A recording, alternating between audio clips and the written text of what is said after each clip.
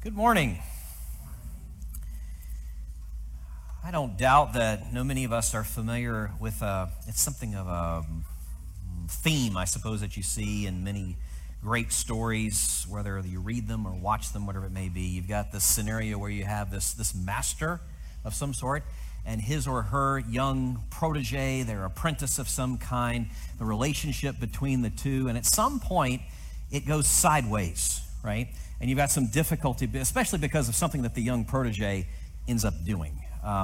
Case in point, so like Harry Potter and Dumbledore, or Robin and Batman, or more recently Spider-Man and Iron Man, or really recently Sabine and Ahsoka.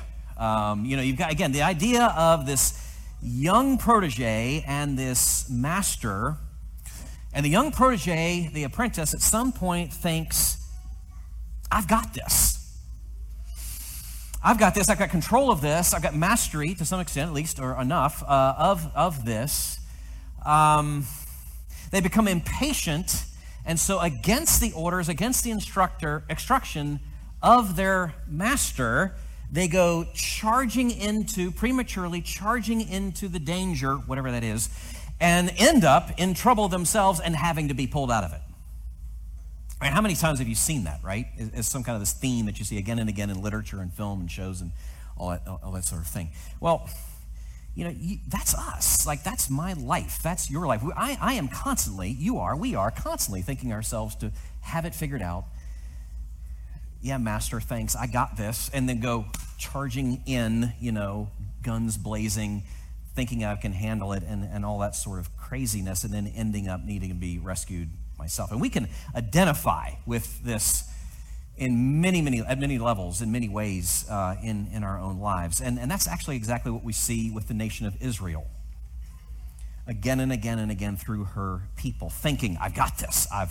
What do I need you for? I've got this. And then charging in, and then it all just going sideways. That's the theme of the book of Judges. It's the theme of the whole of the history of Israel, the whole history of God's people all along. And this people right here in this room, that's our story too, as well. Humbling as that is to admit.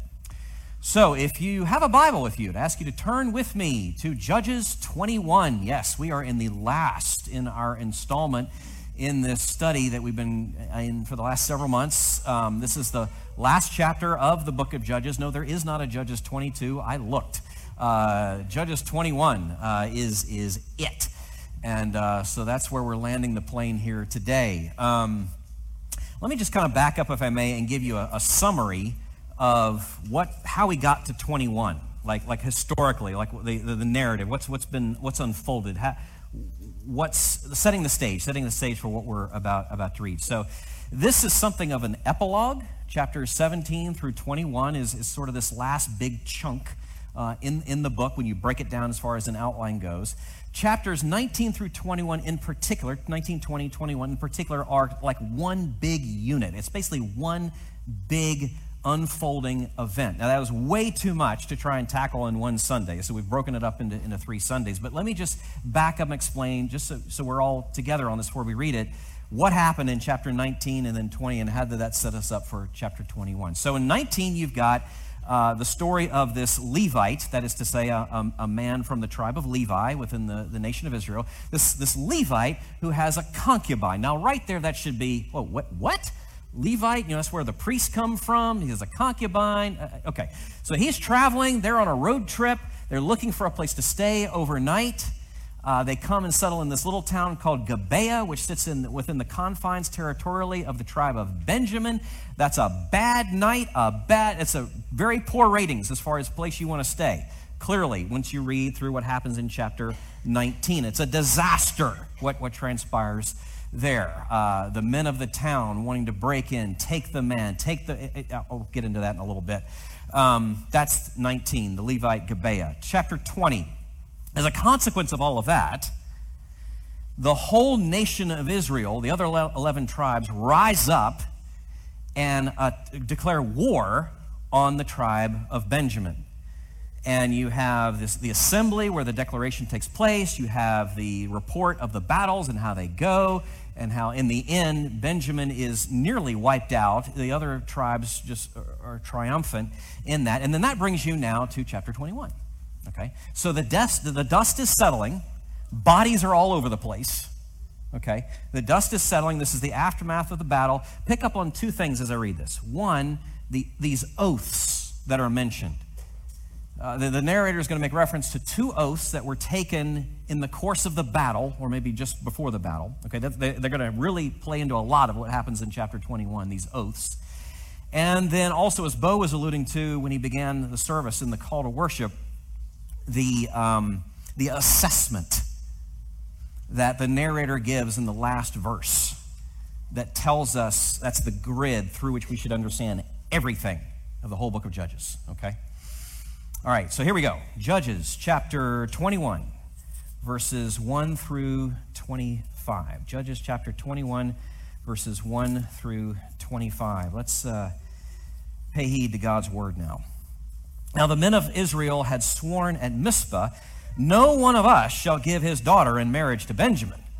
And the people came to Bethel and sat there till evening before God, and they lifted up their voices and wept bitterly. And they said, "O Lord, the God of Israel, why has this happened in Israel, that today there should be one tribe lacking in Israel?" And the next day the people rose early and built there an altar and offered burnt offerings and peace offerings. And the people of Israel said, "Which of all the tribes of Israel did not come up in the assembly to the Lord?" For they had taken a great oath concerning him who did not come up to the Lord to Mizpah, saying, "He shall surely be put to death." And the people of Israel had compassion for Benjamin their brother, and said, "One tribe is cut off from Israel this day. What shall we do for wives for those who are left, since we have sworn by the Lord that we will not give them any of our daughters for wives?" And they said, "What one is there of the tribes of Israel that did not come up to the Lord to Mizpah?" And behold, no one had come to the camp from Jabesh Gilead to the assembly. For when the people were mustered, behold, not one of the inhabitants of Jabesh Gilead was there. So the congregation sent 12,000 of their bravest men there, and commanded them, "Go and strike the inhabitants of Jabesh Gilead with the edge of the sword, also the women and the little ones. This is what you shall do. Every male and every woman that has lain with a male, you shall devote to destruction." And they found among the inhabitants of Jabesh Gilead 400 young virgins who had not known a man by lying with him, and they brought them to the camp at Shiloh, which is in the land of Canaan. And the whole congregation sent word to the people of Benjamin who were at the rock of Rimmon, and proclaimed peace to them. And Benjamin returned at that time, and they gave them the women whom they had saved alive of the women of Jabesh Gilead, but there were not enough for them. And the people had compassion on Benjamin, because the Lord had made a breach in the tribes of Israel. Then the elders of the congregation said, "What shall we do for wives for those who are left, since the women are destroyed out of Benjamin?" And they said, "There must be an inheritance for the survivors of Benjamin, that a tribe not be blotted out from Israel. Yet we cannot give them wives from our daughters." For the people of Israel had sworn, "Cursed be he who gives a wife to Benjamin." So they said, "Behold, there is the yearly feast of the Lord at Shiloh, which is north of Bethel, on the east of the highway that goes up from Bethel to Shechem, and south of Lebanah." And they commanded the people of Benjamin, saying, "Go and lie in ambush in the vineyards, and watch. If the daughters of Shiloh come out to dance in the dances, and come out of the vineyards, and snatch each man his wife from the daughters of Shiloh, and go to the land of Benjamin. And when their fathers or brothers come to complain to us, we will say to them, Grant them graciously to us, because we did not take for each man of them his wife in battle, neither did you give them to them, else you would now be guilty." And the people of Benjamin did so, and took their wives, according to their number, from the dancers whom they carried off. Then they went and returned to their inheritance, and rebuilt the towns, and lived in them. And the people of Israel departed from there at that time, every man to his tribe and family, and they went out from there, every man to his inheritance. In those days, there was no king in Israel. Everyone did what was right in his own eyes. Yeah, we need to pray. Would you pray with me? Jesus, this is a mess, to say the least. And there are a lot of warnings in here for us. But there's encouragement too, because we're still here. The story didn't end with Judges 21. So Jesus, would you please help us to hear these warnings to us, but also the encouragements. We need them both. We need them both. So please, please. And perhaps where we are prone only to hear the word of warning, help us hear the word of comfort. And perhaps where we are prone to only hear the word of comfort, to hear the word of warning.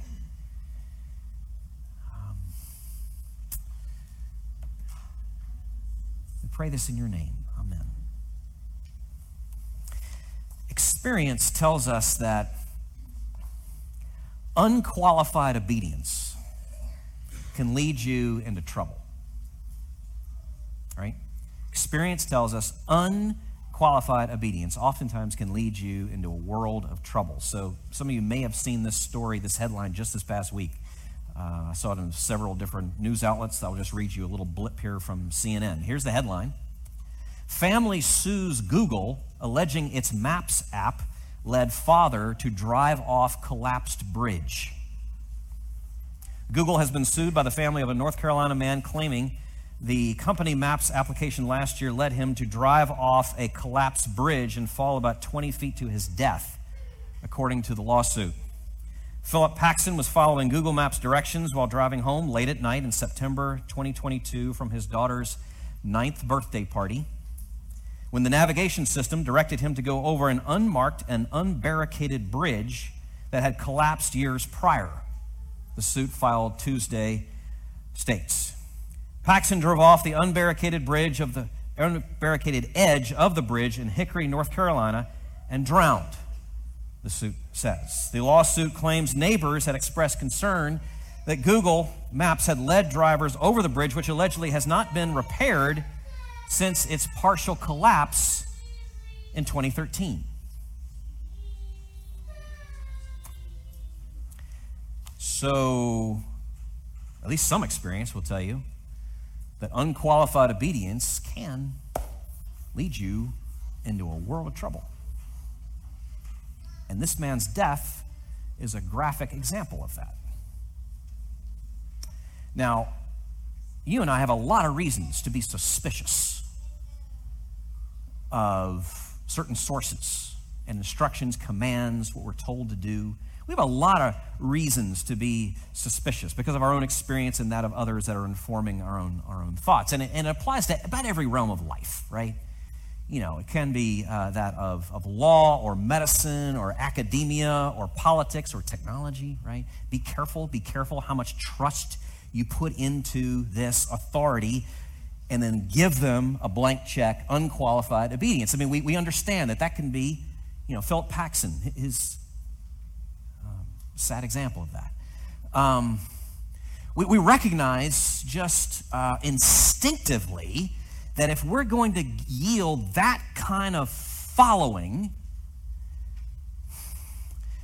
that's going to have to, that will demand certain things of the person speaking. That's going to have to demand, it's going to mean, if we're going to unflinchingly give our trust and following to this other party, they are going to have to unfailingly demonstrate love for us, awareness, and power.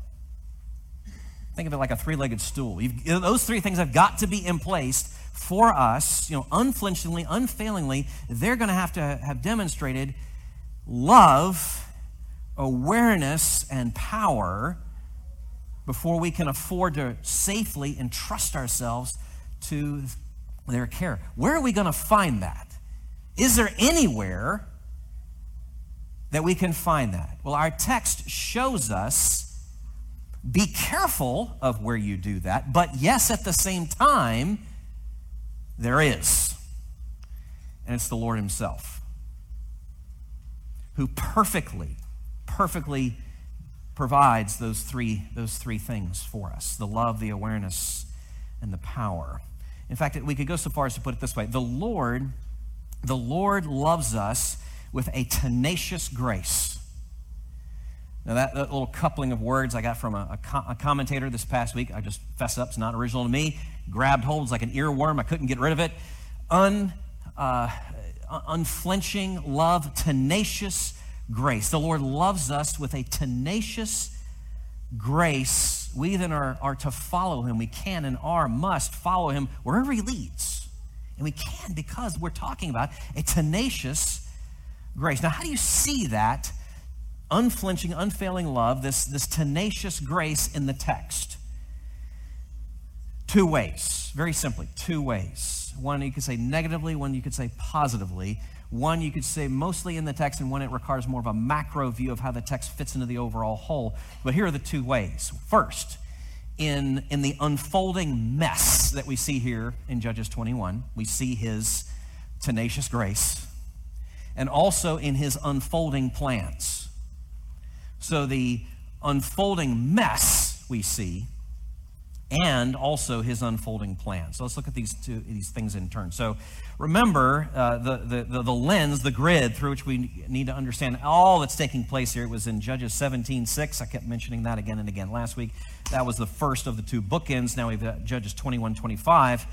In those days, it's the exact same verbiage. In those days, there was no king in Israel. Everyone did what was right in his own eyes, and everything that we've read here is certainly indicative of that. So you have the assertion, that's what we said last week, the assertion, there was no king. Factual statement, there was no king. Analysis, boy, they needed one. Boy, we need one. Boy, we need one. So the immediate events, let me just give you a quick summary of what we're seeing here in chapter 21. The immediate events of chapter 21, how did they perceive the problems that were before them? How did they assess that? How did they perceive what was happening? All right, so the tribe of Benjamin is recognized after these series of battles to be on the verge of extinction. It's really nothing but burning piles of refuse.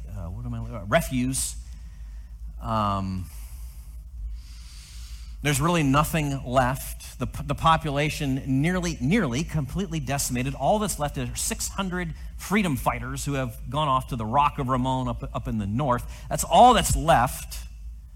Complicated in terms of is there any hope for this tribe, its future? Complicated by the fact that, as I said, one of the vows was the rest of the tribe said, oh no, we're not intermarrying with you. So it seems as though, okay, that's a cap. That's it. There's an expiration date here coming pretty quickly on this tribe. So that's how they perceive their problem. This is the tribe, and it's nearly extinct, and it seems to have no hope. But then they have these solutions.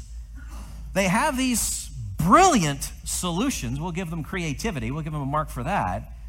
So what they're going to do is they're going to fix the wife vow with the war vow. Okay?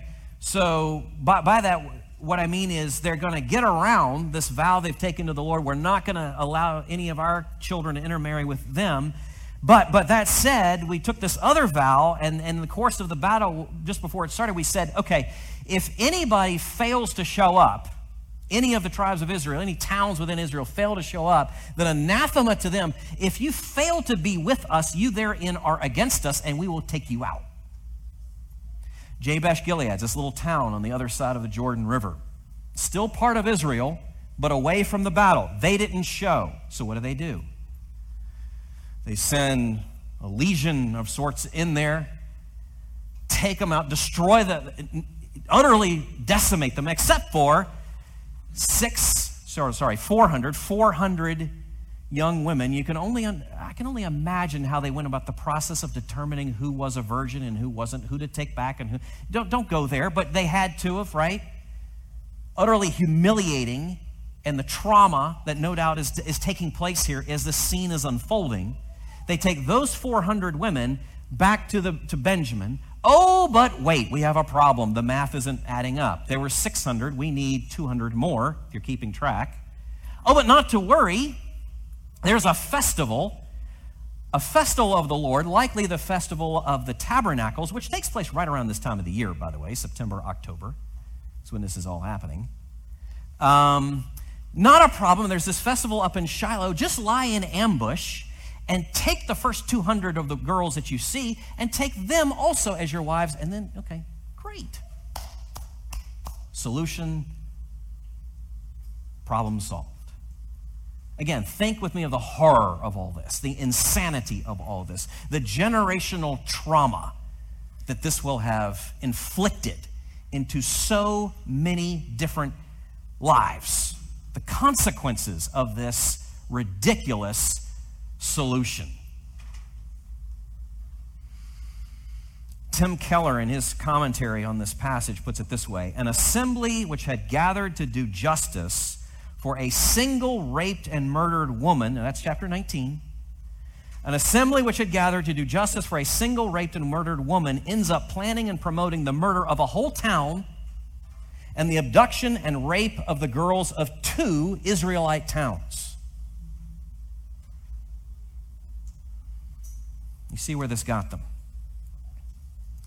Okay, that's the immediate events. The larger picture, though, how does this fit into the larger picture? Well, it fits brilliantly, fits, I guess, into the epilogue as a whole. This is consistent with the pattern. What you see in 21 fits perfectly with the pattern that we've seen in 19 and 20, where you have this host, and by that I mean a person with a home, and host in the ancient Near East, the laws of hospitality, the traditions of all that. He takes a man and his second wife, the concubine, into his home, offering him the protection of the home, but also offering his daughter and the man's wife for protection in the home. So, that's great. And then you've got the Levite, the man with the second wife, the concubine, who, to protect his own skin, sends her on out there. And then in the assembly that he calls,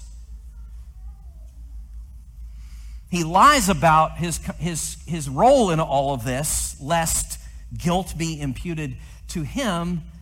Then the tribe of Benjamin refuses to engage with what would have been justice and instead pursues a path of utter injustice. And then the whole nation of Israel, they're the ones that concoct this scheme in chapter 21. I mean, you see how this fits. It fits a pattern. In those days, there was no king. Everyone did what was right in his own eyes. Well, the tragedy is that actually fits the whole pattern of the whole book of Judges. And that fits the pattern of everything we see in the history of Israel, of God's engagement with his people. In fact, just keep your thumb there in Judges. I'm going to go to the book of Acts 7. This is in the midst of an address that a man named Stephen gives. And chapter 7 of Acts is the record of his address, and he's recounting, basically it's really brilliant, this history of God's people. It's like this Old Testament seminar that Stephen is giving at this point. And then he gets to the very end, chapter 7, verses 51 through 53. You stiff-necked people, uncircumcised in heart and ears, you always resist the Holy Spirit, as your fathers did, so do you. Which of the prophets did your fathers not persecute? And they killed those who announced beforehand the coming of the righteous one, whom you have now betrayed and murdered, you who received the law as delivered by angels and did not keep it. And then as a consequence of him speaking the truth as he did, they then killed the man. The Lord is showing his tenacious grace in hanging with his people through this unfolding mess. The fact, and I was saying it earlier, that the story doesn't stop with Judges. But wait, there's more. The fact that there's yet more is testimony to the Lord's tenacious grace. And the fact that we are very much like these people is a personal, existential, individual testimonies, right? Every single person in this room is a story testifying to his tenacious grace because of the extent to which we are like them. They are like us. This is us. This is our family we're reading of here in Judges 21. That he would hang with us, love us, show us such mercy and grace despite everything he knows about us is stunning. It's said sometimes that you can divide the world into basically two different groups of people. Those who will run to the fire, or run from the fire, and those who will run to the fire. Right? I mean, as I know, there's a lot of other ways you can divide the world, but that's one of those sayings, right? Those who, you can divide the world into two groups of people, those who will run from the fire and those who will run to the fire. Well, here's the thing. The Lord is always running to the fire. He's running to us. Knowing what it will cost, knowing what it will demand to redeem us, to renew us, to rescue us. With full knowledge, he is running towards us. So this is the grounding message partly of Judges 21. Christian,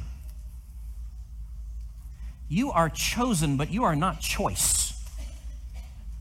You are picked, but you are not the pick of the litter. None of us are. It was not because of what he saw in you that he saved you. It was despite it. It was not because, it was despite. Now, two huge implications there. That's incredibly humbling. Because truly we have nothing to boast about. Leveling the playing field for all of us before the foot of the cross. So, humbling and assuring. And humbling and assuring. Because you know the grounds of his favor, the grounds of his grace were never in you.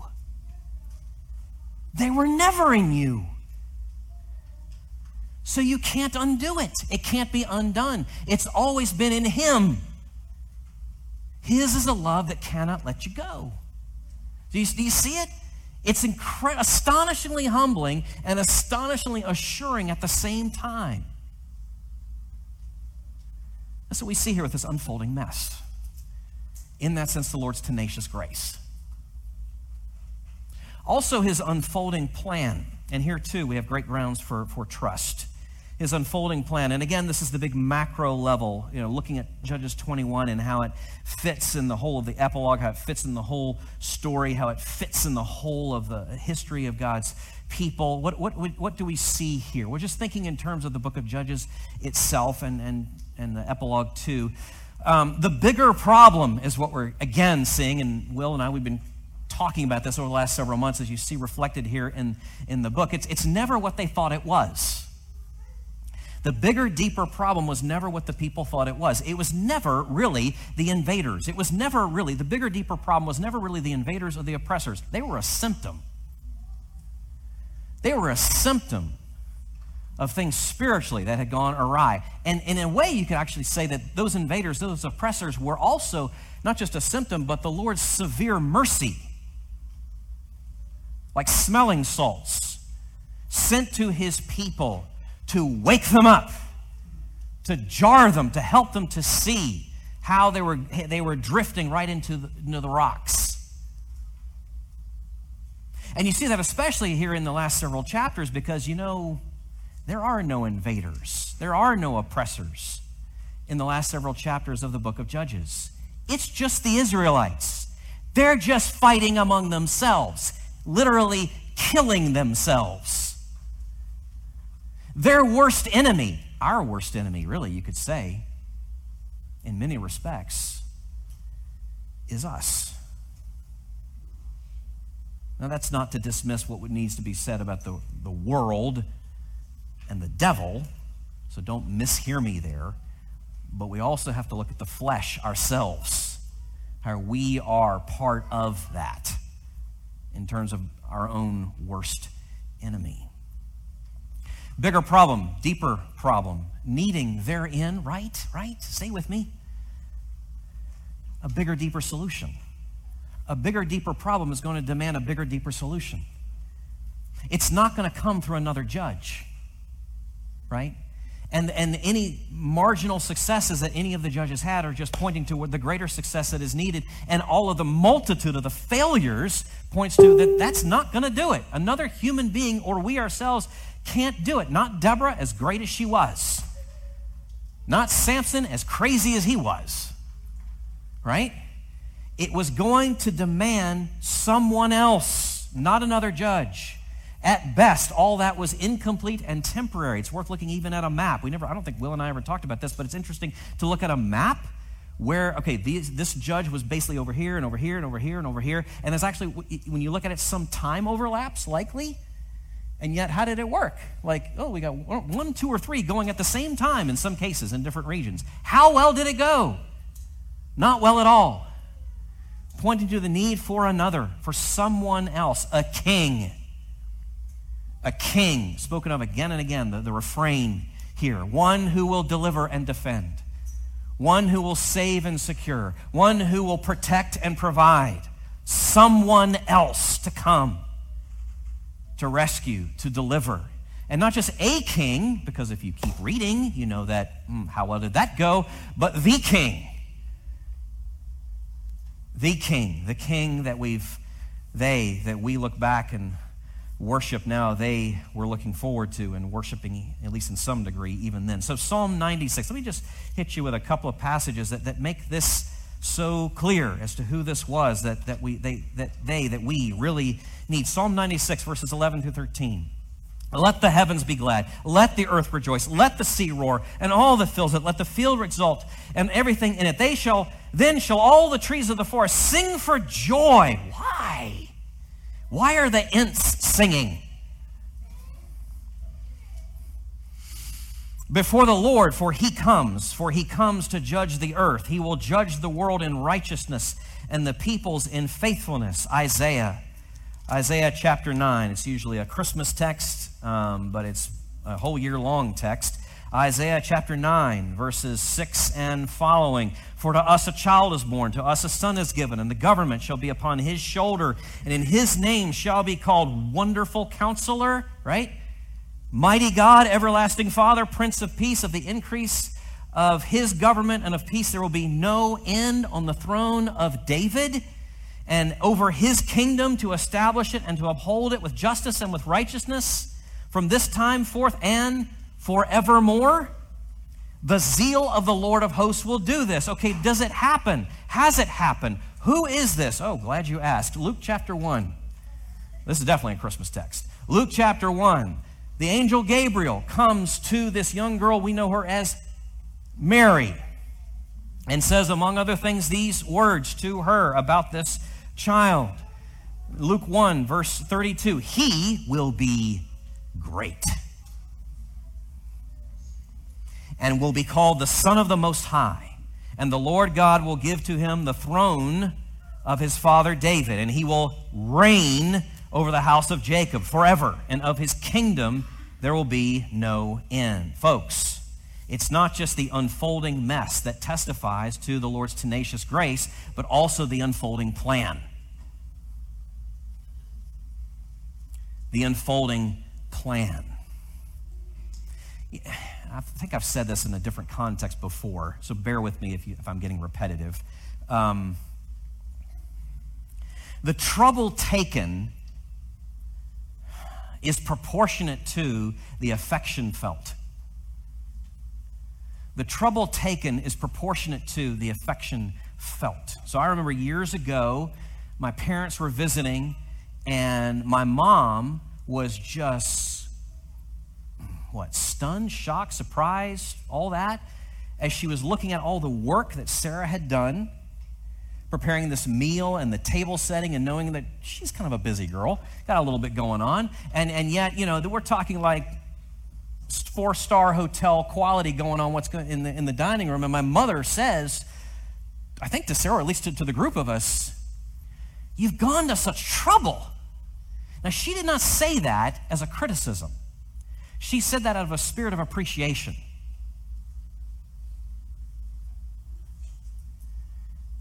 The trouble taken is proportional to the love felt. My mom was feeling loved in that moment. You've got centuries of trouble taken. For you, this morning, you, followers of Jesus, do you know right now the centuries of trouble God has taken for you? For us, for you, the lengths to which he has gone. Centuries. Beginning with a promise in the Garden of Eden, and unfolding over the eras, the millennia, to Jesus and what he's praying over, preparing for in another garden, the Garden of Gethsemane. Do you see the trouble that he has taken for you? The lengths to which he has gone. Please, I say this of myself, to myself, may we all join in this. May know whatever it is that's troubling you now, and whatever form that may take, last week and in this upcoming week, whatever is troubling your heart now, let that be eclipsed, overshadowed with, brought into perspective with the trouble he has taken for you. You are not abandoned. You are not cut off. See the tenacious grace, his love stretched out for you.